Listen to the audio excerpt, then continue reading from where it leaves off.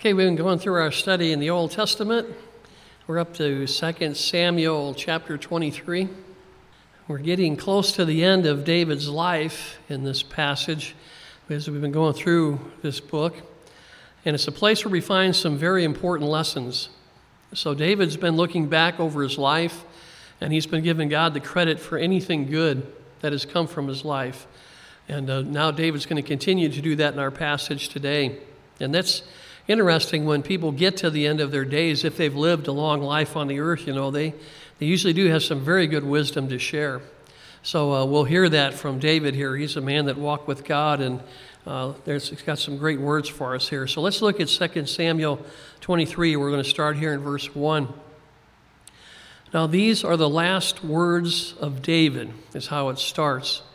And this statement means that these are the last words that David was officially declaring as the anointed king of Israel. And he's giving the glory to God, for how God worked in his life and how he worked through his life. And, I hope and pray that at the end of each of our lives, we've got a testimony like that, where we can say, this is how God worked in my life, and this is how God worked through my life to use me to minister, to serve other people. But to have this kind of testimony, you have to have a servant's heart. You have to be humble. And we're going to see that in David's words as he expresses this to us here. So going on in verse 1 again, now these are the last words of David. Thus says David, the son of Jesse. Thus says the man raised up on high, the anointed of the God of Jacob, and the sweet psalmist of Israel. So here's David referring to himself, and it's very interesting as you see how he's describing himself here. He says, first of all, that he is the son of Jesse. So he doesn't announce himself as a great king or as a great military commander, although he could have done either one of those, but he points back to his humble beginning. His father, Jesse, was basically a nobody in Bethlehem. He wasn't a great leader. He wasn't some well-known big shot. His dad was just a simple farmer who had some sheep. Had a lot of sons, but he had some sheep. So David came from this little-known family, and yet God took David from this very humble setting and made him the king of Israel. And it says here, he was the man raised up on high. And that means that he didn't raise himself to the throne position, of being the king. It was the Lord who placed him in that position and raised him up on high. And this humble attitude that David shows right here, it's right in line with the way the Lord works. Because God resists the proud, but he gives grace to the humble. So the Lord, he loves to choose the humble, and he loves to work through humble people. I believe the reason the Lord does that is because the humble person, they don't want to take any credit for what they do. They will gladly give all the credit and all the glory to the Lord. And honestly, that's only right, because it's the Lord who's done the work through them anyway, right? So he deserves all the glory. So when God chooses people that he's going to work through, his choice is not based on how high their social status is or if they're in some place of high honor. That doesn't affect the Lord's choice at all. God looks at the heart. He wants to use humble people. That's the qualifying factor. And David said here too, if you notice, he said he was the anointed of the God of Jacob. So God is the one who called David to be the king, and then he anointed him to fulfill his calling. And that's the way the Lord works too. When he calls us, then he equips us, okay? And we see some pictures here of Jesus in all of this. Jesus came from a very humble beginning too, right? Being born in a stable to some very poor parents. But God also anointed Jesus. And Jesus is referred to as the anointed one. And that phrase, the anointed one, actually means the Christ, the Messiah.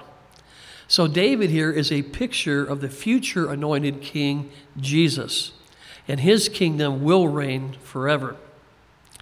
David also refers to himself here in verse 1 as the sweet psalmist of Israel. That's how he wanted to be known. That's amazing to me. He could have been called himself by the title, I'm the man who killed Goliath. You know, people were singing songs about that, if you remember, got him in trouble for a while. He could have also said, I'm the great king of Israel, because he was the greatest king Israel has known until the time of Christ. But he wanted to be known as a simple psalmist. You know, and I think this is so cool because as a psalmist, he would help other people worship God. Think about that. And his words are still helping us worship the Lord today. So as a psalmist, he'd help understand, you know, that sweet fellowship that a person can find when they focus on worshiping the Lord. And it amazes me the Lord is still using the words of David, you know, to help others learn to worship the true God, the God of Jacob. And what sweet fellowship, you know, we can enjoy when we take time, you know, to open our hearts to the Lord and worship, and the Lord just fills us with his joy, right? That's what our future is going to be like in heaven. And that's going to be so awesome as we worship the Lord and we have continuous joy without end over and over again. And we don't have to wait until we get to heaven to enjoy that. We can worship the Lord right now in this life and get a head start on what's coming for us in the future. Isn't that cool? Now look at verse 2 as David goes on. Here's what he said. This is David saying these words. He says in verse 2, the Spirit of the Lord spoke by me, and his word was on my tongue. So David doesn't take credit for his words as a psalmist either. He gives all the credit to the Spirit of the Lord. You know, I'm sure there were people that were trying to come up to David and give him some praise, you know, as his ability of the man of God who could bring such beautiful words of worship before the Lord. But I'm also sure that if somebody tried to say that to David, he'd probably quickly say, just praise the Lord, you know, because all these words that you were hearing are from him anyway. This isn't my stuff. Yeah, so I love that humble attitude, you know, that gives all the glory back to the Lord, because he alone is the one who deserves the glory. So David's doing that right here. He said, the Spirit of the Lord is the one that spoke by me. Don't give me any credit for this. This is all God. Verse 3, he said, the God of Israel said, the Rock of Israel spoke to me. He who rules over men must be just, ruling in the fear of God. So David is quick also here to acknowledge that the great and mighty God of Israel, the rock as he calls him, the one who is so immovable and solid, that God has given him the wisdom and spoke to him as the son of Jesse. So David really appreciates this. He knows where he came from. And he knows here's the Lord who has stooped way down to come to David's level and talk with him. And so he calls him the rock, you know, he's the one that's immovable. And he says this great wisdom that God gave him to rule. God gave him two things here to keep in mind as he rules as the king of Israel. The first one is always be just in all of his rulings. And that's what he said here. He who rules over men must be just.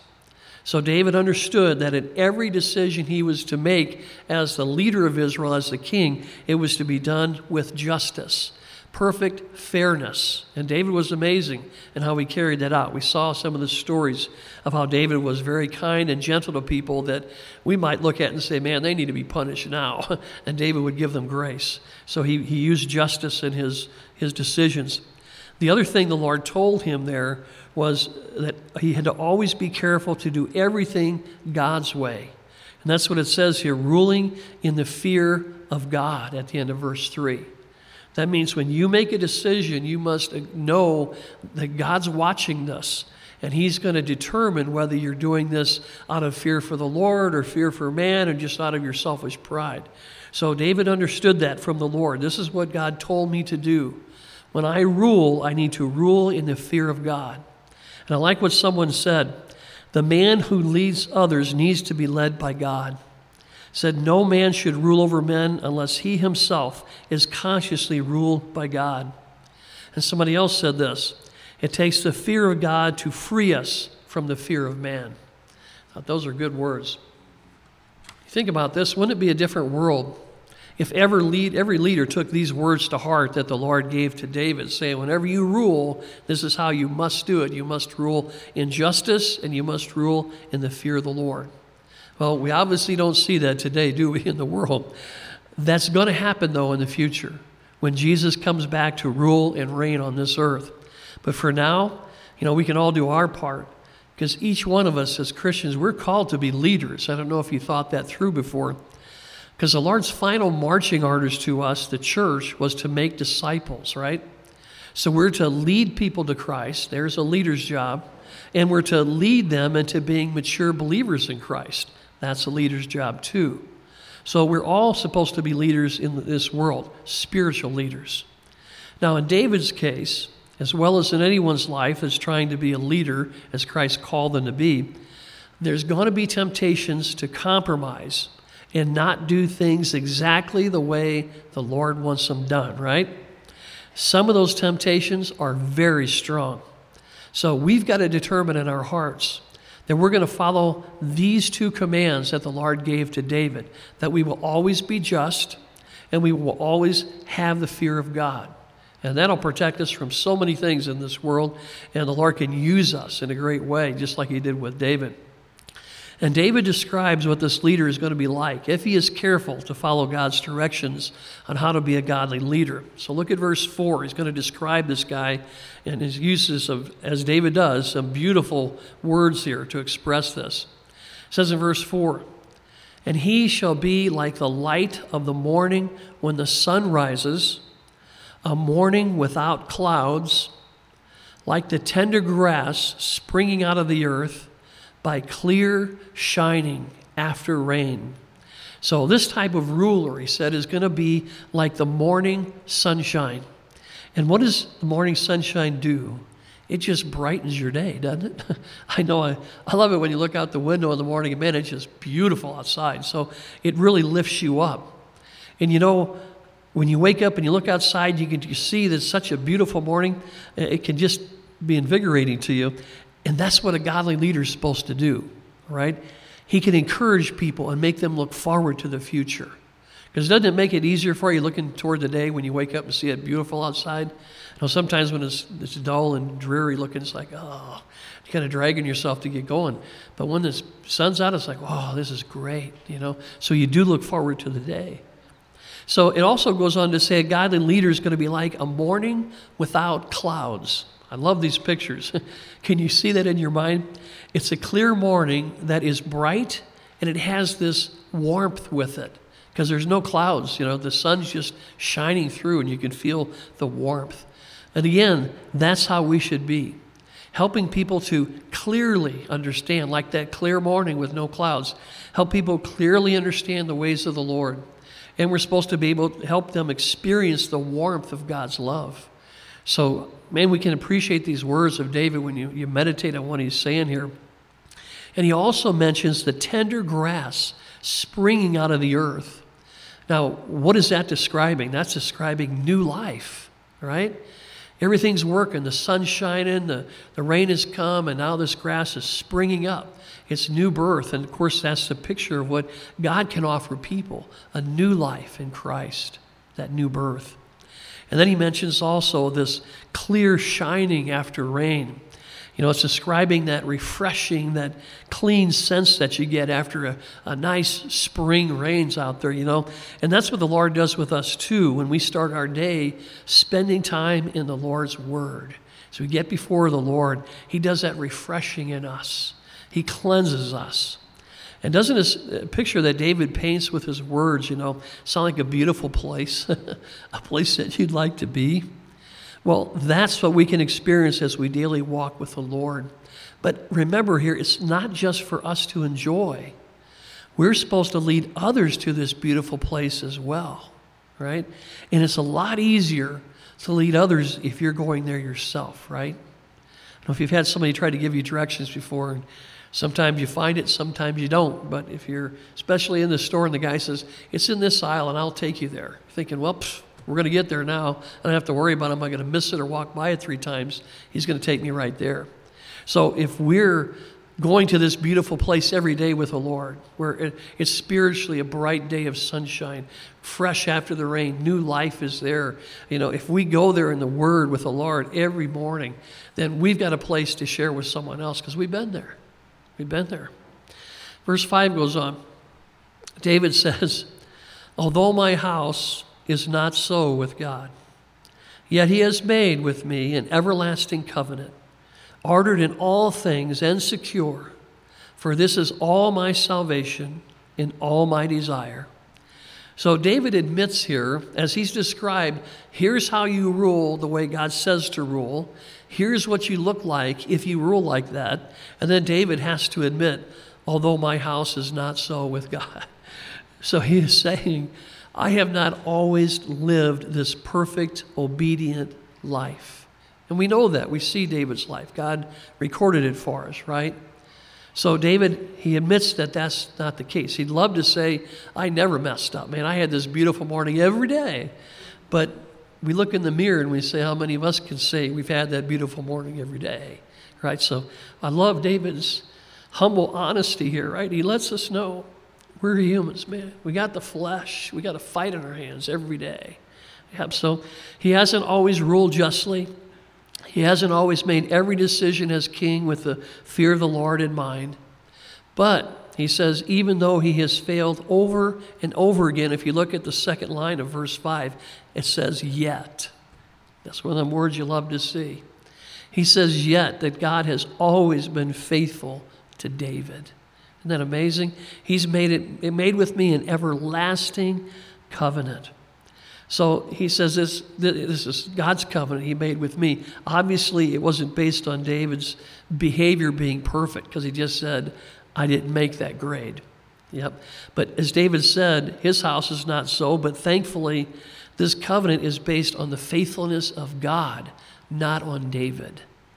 And we can all say amen to that, right? I mean, our covenant is based on the Lord Jesus Christ and his shed blood. It is not based on us. We'd have trouble lasting 1 minute if it were based on us at all, right? It's all based on the Lord. So David here was saying that he's going to be blessed because he's in an everlasting covenant with the Lord. And that new covenant that Jesus made for us, it's not based on us, and we can be very thankful for that. It's based on the blood of Christ. If it were based on our faithfulness to the Lord or even our sinlessness, us never sinning again, none of us would be saved. We wouldn't have a chance. But praise God, the covenant is based on his perfect sacrifice. So we are eternally safe in Christ. You think about this, even in David's covenant, it wasn't based on David being perfect, but it was based on the God of David who is perfect. Praise the Lord, we serve a perfect God.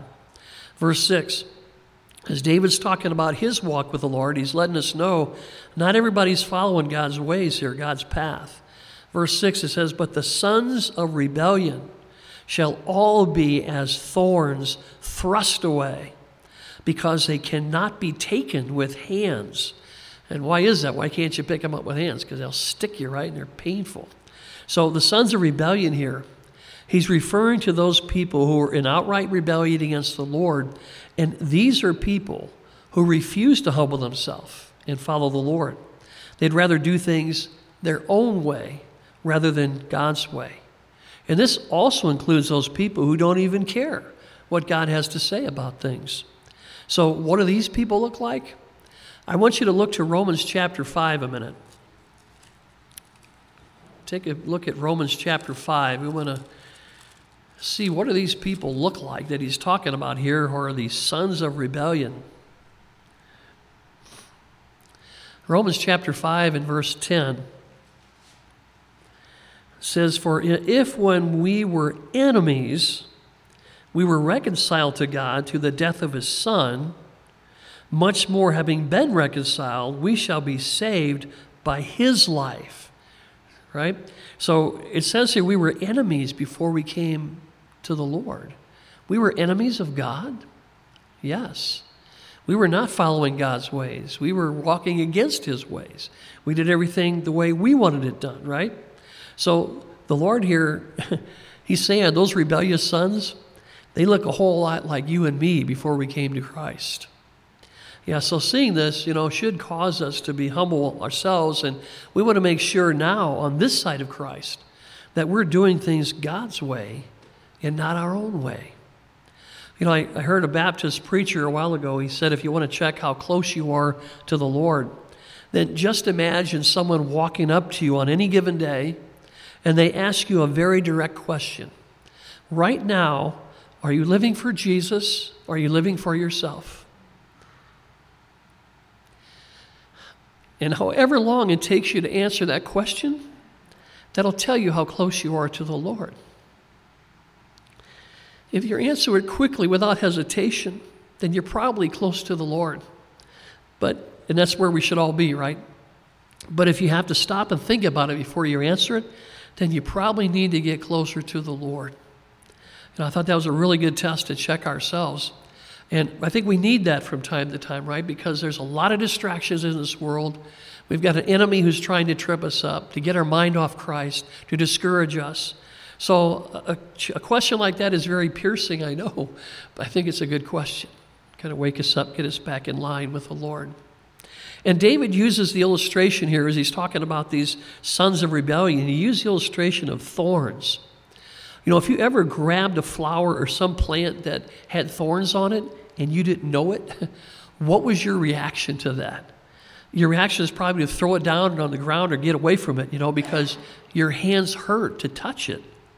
And then you probably were shaking your hands for a while after that because you had that stinging pain that kind of lingers a little bit after you touch them. So the illustration that David picks here is very interesting. He said, this is what rebellious people are like to the Lord. They're worthless. They can't be used for anything because they just cause pain.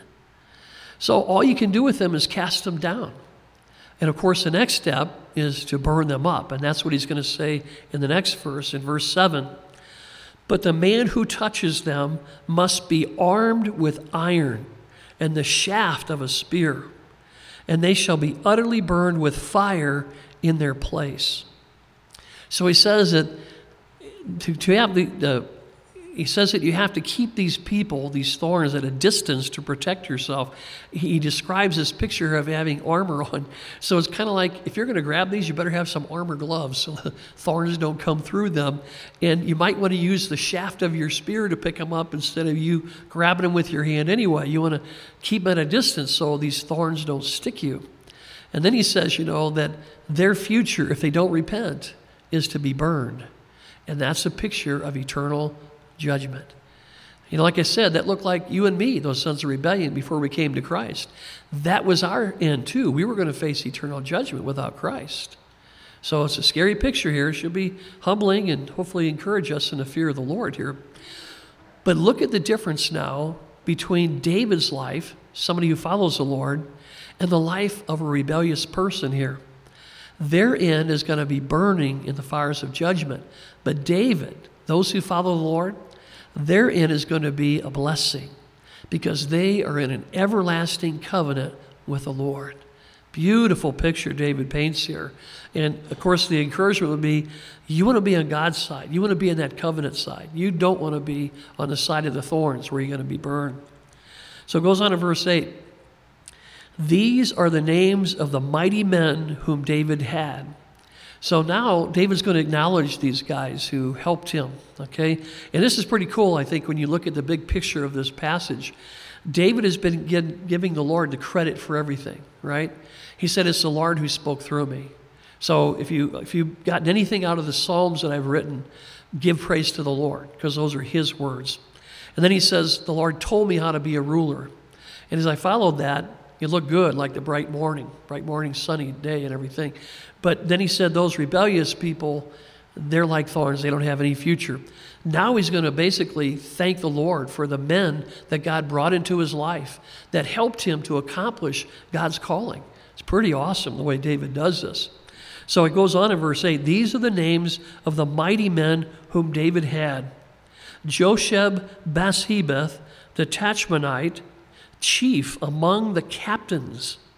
He was called Adino the Eznite.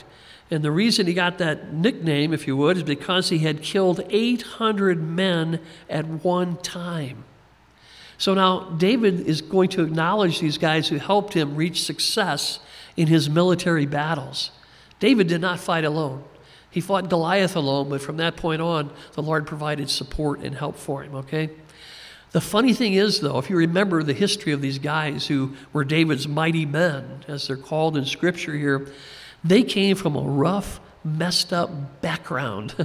And we were told that they were discontented people and that many of them were in debt when they first came to David. If you remember, we looked at that quite a while back as the Lord introduced us to those guys. So they didn't have a lot going for them when they came to join David.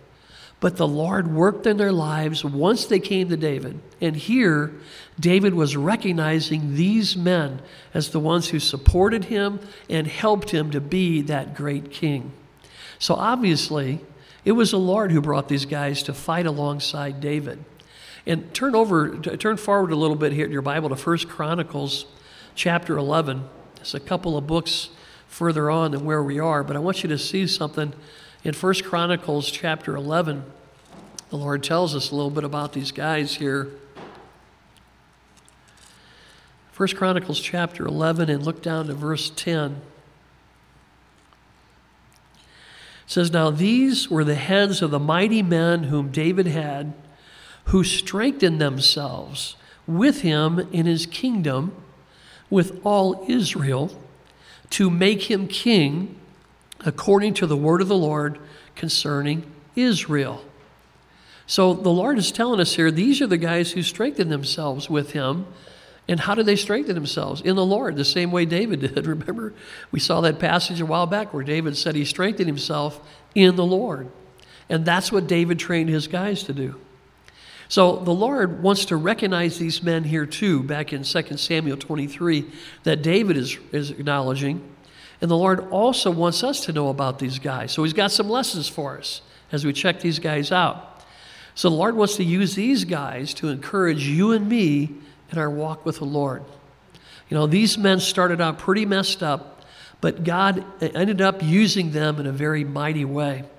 So be encouraged. You know, if you came from a messed up background, don't let that get you down, because the Lord can do amazing things through you if you humble yourself before him, just like these guys were trained to do by David. So the Lord shows us here, as we're going to get a chance to look at some of this, he shows us the structure of these guys and how they were set up in David's army. There were 3 guys who were at the top level, and then there were 3 guys at the second level down, and then there were 30 or so men under them. And then, of course, he had the rest of his, a couple hundred guys or a few hundred guys that were his mighty men. But this is the upper leadership. And David's talking about leadership here, right? So he's saying this is how the leadership was on these guys, and the guys under them, and the guys under them. So all of these guys, too, we're going to see them, they're all like special forces guys. They're highly trained, very dangerous soldiers. As you can see, this first guy here, right, he was able to kill 800 men at one time. So David had trained these guys to fight hard to win the battle, but you got to be sure that above all, he trained them to fight under the Lord's guidance and to be always trusting in the Lord for the outcome of the battle. And that's the way you fight. So the first guy, we'll see that as we look at them. The first guy that David tells us about is this Josheb guy. We're told he was the chief among captains, which meant that he was a leader among leaders. This is a sharp guy that the Lord has placed here. And his killing of 800 men at one time was a supernatural thing. You can't physically do that, okay? It's beyond us as humans. So what he's saying here is, as this guy followed the Lord used him and filled him with strength, probably like Samson. He's able to kill these 800 guys. God gave him the ability to fight like that. And this guy was a Caleb kind of guy. He was fearless, and the lesson we learned from his life is that we need to be willing to stand for God when the odds look impossible. Can you imagine him seeing 800 guys coming at him and thinking, I'm the line. Nobody gets by me. Nobody gets by me. I am the line. So he did the job. He stood and trusted in the Lord. Amazing. So the lesson we get is we can stand for God too when the spiritual warfare looks impossible, and we're to fight for the Lord and his people. Because one thing we'll see with these guys is, look a little closer at them, they're not fighting for themselves. They're fighting for God and for God's people. And that's what we're called to do as well. It's not for us. This is for the Lord and for his people. So the Lord can do some amazing things through us, but only if we're willing to make a stand for God when the odds look impossible. Okay? We have to be willing to step out in faith. And boy, I can encourage you, as we've seen in some of our outreach ministries, when you step out in faith, the Lord is there. He is there. You're not alone. So I encourage you, step out in faith. That's kind of what the challenge is, too, for the talents. Step out in faith. Yes, the Lord's going to stretch you. Yes, he's going to have you maybe do some things you're not too comfortable with. That's okay. That's stepping out in faith according to God's leading and finding that God is there. So that opportunity comes to us when we're pushed beyond our capabilities and when we're in over our head, as I like to say. Because that's when we see the Lord do some great and amazing things through us. This guy was in over his head. How'd you like to face 800 guys? I don't think so. So he was in over his head, right? And that's when the Lord shows up and does some amazing things. And it can be a very hard thing to stand up for the Lord. We're not saying it's an easy thing, okay? But when we're called to make a stand for Jesus, we need to do that. Take a look at John chapter 15 for a second, just a couple of passages here I know you're familiar with, but some encouragement in this too. When we read them, you're going to say, this is encouraging, but yes, this is encouraging, right? John chapter 15, down to verse 18. Here's Jesus talking to the disciples before he goes to the cross, and he says in John 15, verse 18, if the world hates you, you know that it hated me before it hated you. If you were of the world would love its own. Yet because you are not of the world, but I chose you out of the world, that means you're holy, you're set apart for God's use. Therefore, the world hates you. So is it easy to stand up for the Lord? No, it's not always easy. Another passage in the New Testament, Ephesians 6, where the Lord talks to us very clearly about spiritual warfare. Look down to verse 10. Finally, my brethren, be strong in the Lord and in the power of his might. Put on the whole armor of God. Excuse me. Put on the whole armor of God that you may be able to stand against the wiles of the devil. And look down to verse 13 here. Therefore, take up the whole armor of God that you may be able to withstand in the evil day, and having done all, to stand. Yeah, so is it easy to stand for the Lord? No, there are times where it's going to be very difficult. The Lord says here, it's an evil day. We'll have the awesome, beautiful days when the Lord returns and sets up his kingdom. But for now, we're living in evil days. So are we called to make a stand for the Lord? Yes, we are. Is it going to be tough? Yes, it will be. But it's worth it because the Lord is with us. We don't stand alone. Back in 2 Samuel 23, if you look back to verse 9, he's going to tell us about another guy here. It says, after him was Eleazar, the son of Dodo, the Ohite, one of the mighty men with David, when they defied the Philistines who were gathered there for battle. And the men of Israel had retreated. So here's this guy, he's one of David's mighty men. The Philistines are coming against him. So what happens? Israel decides to run the other way. Okay? But look at this guy, verse 10. He arose and he attacked the Philistines until his hand was weary and his hand stuck to the sword. The Lord brought about a great victory that day, and the people returned after him only to plunder. Yeah. So what do you think of this guy, Eleazar? It says at the end of verse 9 that the rest of the army of Israel was retreating. So what do you do when your whole army is retreating? You look at this guy. He didn't just stand there, if you notice. It says he rose up and he attacked the enemy. He didn't say, I'm going to stand this ground. He says, I'm going to take this ground. Wow. And he wasn't going to quit. He wasn't going to give up until the victory was won. Wow. So that's something a lot of Christians need to learn because we give up too easy. Our society has made us soft. We're used to comfort. If it's not comfortable, I'm leaving. That's foolish in the sight of the Lord. He's called us to stand in difficult times. The Lord worked through this guy to give them this great victory. If you notice, it says the Lord brought about the great victory. This guy didn't do that. The Lord did that. He knew that. And this is the same Lord who lives in us as believers, you know. So we see here that David didn't just teach his men to fight the physical battle. He also taught them how to trust in the Lord. So picture this Eleazar. He's on the battlefield here. The Israelite army decided, you know, they're going to go the opposite direction, so they're not going to be by his side. They're not going to support him. But they do show up. They show up at the end because there's some profit to be made from victory. And that's what we saw at the end of verse 10. They showed back up. It says, only to plunder. Wow. So they wanted the profit, but they didn't want to sacrifice for it. So we learn from this that there are some people who will stand and fight, but there are others who want to gain from the success of the others who are in the battle. And it tells us that people like Eleazar, they stand apart, way apart in the crowd. And it's our choice which group we want to be with.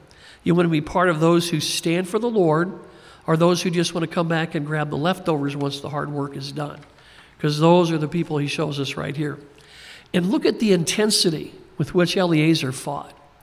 By the end of the battle, his hand had cramped around his sword. And it's been said in some battles like this, back in that time period, you know, when they used these swords all the time, that a soldier fought for so long that his hand cramped like this, he could not let go of the sword at the end of the battle. His hand was locked in that position. And that's what you see here. The sword had become part of him. So they'd have to put the hand in warm water back then to get it loosened up, or even help him begin to let go. Or another soldier would have to pry that sword out of his hand because his hand literally locked up from grabbing it so tightly for so long and fighting with it all that time. Now you think of the lesson here for us. We should be able to fight in spiritual warfare with such intensity that our sword, the Word of God, has become part of us. Do you remember when Jesus was tempted by the devil and Jesus fought that spiritual battle with him? Jesus used the Word of God very accurately to easily win that battle. The example there Jesus has for us is to show us as believers, we need to learn the Word of God so well that we can defend ourselves against any attack that the enemy has. One person said that some believers, you know, when they're attacked by the devil, they have to pull out a toothpick or a pocket knife of the Word because that's all of the Word they know. And that's all they have to defend themselves. But as you apply yourself to know the Word of God, the Lord is equipping you to be able to pull out the exact sword that is needed for every attack that the enemy throws at you. Excuse me. The devil doesn't like this passage. So we're to be like Eleazar. That sword of the Spirit, which is the Word of God, has become stuck to our hand. It's become part of us. Look at Hebrews 4 for a second. I know this is another passage that's familiar to you, or I'll read it to you when I get there, Lord willing. Hebrews chapter 4 and verse 12, as we talk about this sword, says very clearly, "For the Word of God is living and powerful and sharper than any two-edged sword. It's piercing even to the division of the soul and the spirit, of the joints and the marrow, and it's a discerner of the thoughts and the intents of the heart." And Ephesians 6 tells us to take the sword of the Spirit, which is the Word of God. So continue to grow in your knowledge of the Bible. And it's not for the sake of head knowledge. It's such an important weapon that we can have when the enemy attacks. You know, and it's not if the enemy attacks, but when the enemy attacks. Because as a believer, you are on the devil's radar. It took me a while to figure that out in my life, but I know that's true. He's walking around seeking whom he may devour. So stay in the Word of God on a daily basis. You know, a soldier, he's trained to keep his weapon close to him at all times, right? It's to become part of him. Well, this Word is our weapon. Keep it ever close to you every day. And I praise the Lord that He has blessed our church with a number of teachers, from the Sunday school teachers all the way to the pulpit speakers, And I can assure you that each of them has it in their heart to teach the whole counsel of God's word from cover to cover. We want our people and our children protected. So although our fellowship is not large, I pray that we will always be faithful to uphold that awesome responsibility of teaching all of God's word to all God's people. And I ask you to pray for us in that regard too. And we do thank you for your prayers. And you think about this, the church at large, the body of Christ, is going to be held responsible, for being part of this training of the Word of God too. So as we hear of less and less churches teaching the whole counsel of God's Word, how are they equipping their people to make a stand for the Lord against our enemy? They're going to be held accountable for leaving their people in a dangerous place without much of a weapon, without much training, when they have to answer before the Lord. How upset do we get when we have an administration in charge of our country that wants to weaken our military? Well, what do you think churches and pastors are doing when they stop teaching the Word of God and they just want to make church a fun place to be? The Bible says that pastors and teachers are supposed to equip the saints, that is, the believers, for the work of the ministry. My prayer is that the teaching of the Bible in its entirety will never cease from this pulpit or from our Sunday school classrooms ever. Our goal here is to equip every one of you to be able to stand against our enemy because he is actively engaged in warfare against all believers. Back in 2 Samuel, verse 23, look down to verse 11. And after him was Shammah, the son of Agi, the Hararite. The Philistines had gathered together into a troop where there was a piece of ground full of lentils. That's barley. So the people fled from the Philistines. So this is the next guy we see. His name is Shammah. And we're told about the situation here. This field was a field of lentils. It was barley. That's what they fed the animals. And if you were in a time of famine or if you were poor, you would eat this too, but it wasn't the main food source. The typical person was going to eat. Normally, they'd want to eat the wheat. But this barley was still a food source if you were going through some hard times. But when the Philistines came to take over this field, what did the Jewish people do? At the end of verse 11, the people fled from the Philistines. Okay? But then we're told about Shammah's reaction. Look at verse 12. But he stationed himself in the middle of the field. He defended it, and he killed the Philistines. So the Lord brought about a great victory. Wow. So in Shammah's mind, this field belonged to God and to God's people. The Lord had given us to Israel, and he had promises to them. This was part of the promised land, a small part, but it was still part of the promised land. So Shammah was not going to allow the Philistines to get even a small part of this, what didn't belong to them. So Shammah was a man of principle. That's what we learn about him. He was going to make a stand for what was right, even if it cost him his life. He's standing alone. And remember, this field was lentils. It was barley, the animals' food. Wow. So this tells us that Shammah wasn't doing this because it was wheat. It was expensive. It was the good stuff. He was a man who's going to defend this ground no matter what its value was. He believed in the principle that right is right and wrong is wrong. No matter what the value is, there is a right and there's a wrong. And unfortunately, we're learning from our own country that it's okay to let some things go, as long as it's not hurting too many people. I mean, you think about the evil of abortion, it comes to mind in our country. I'm sure that any liberal politician in our country would use that as an excuse. That even if you get past the moral issues of abortion, that they would say that it's not really affecting that many people. They'd say that's such a small part of our total population that's being affected by that. But I don't care what their flimsy argument they come up with, the murdering of a baby is still murder. All right? And as believers, we need to be godly people of principle. That right is right and wrong is wrong, regardless of how many people you think it affects. Shammah here is an example for us to take in, to be a godly man or a godly woman of principle. Now, you got to admit, we don't see much of that anymore these days, right? We're all supposed to be tolerant. Tolerant of what? Of evil. Just let it go. No. Shammah shows us there's no way. And look what happened when he took a stand for the Lord. It says the Lord brought about a great victory.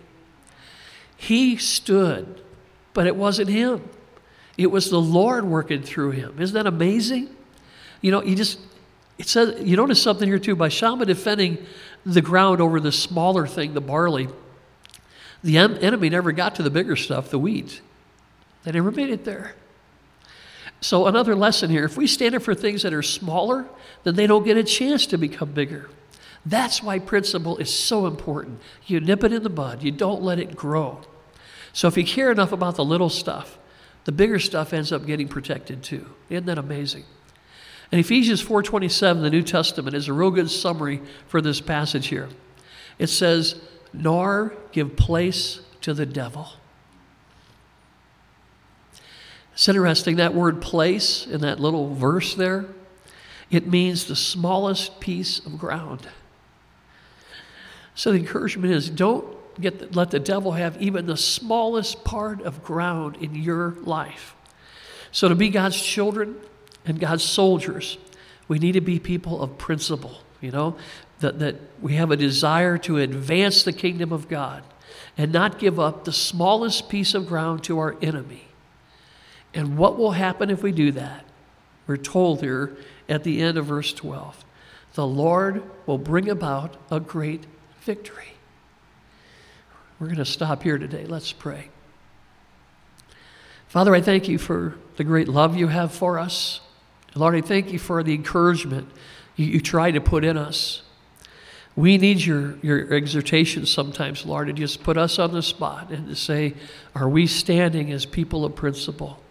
Are we willing to fight when the odds look impossible? Are we willing to stand when no one else stands with us? And Lord, we say, give us the faith, give us the boldness to do that because we want to advance the kingdom of God. We don't want to see the enemy get a single inch of your ground. This world belongs to you, Lord. These people, they belong to you. You paid for them through the blood of your Son, Jesus. So, Lord, thank you for the words you speak to us from your word here. I pray these words will ring in our heart for the rest of this week, Lord. Give us encouragement to stand strong for you, despite anything going on around us, Lord. Help us to stand, above all, to stand and do exactly what you told us. Thank you for the folks that are here with us today, taking in your word. We pray for those too who are hearing on the streaming, and we pray that you'd encourage their hearts, help them to make a stand for you in this evil day. We give you back, Lord, all praise, all honor, all glory in Jesus' name. Amen.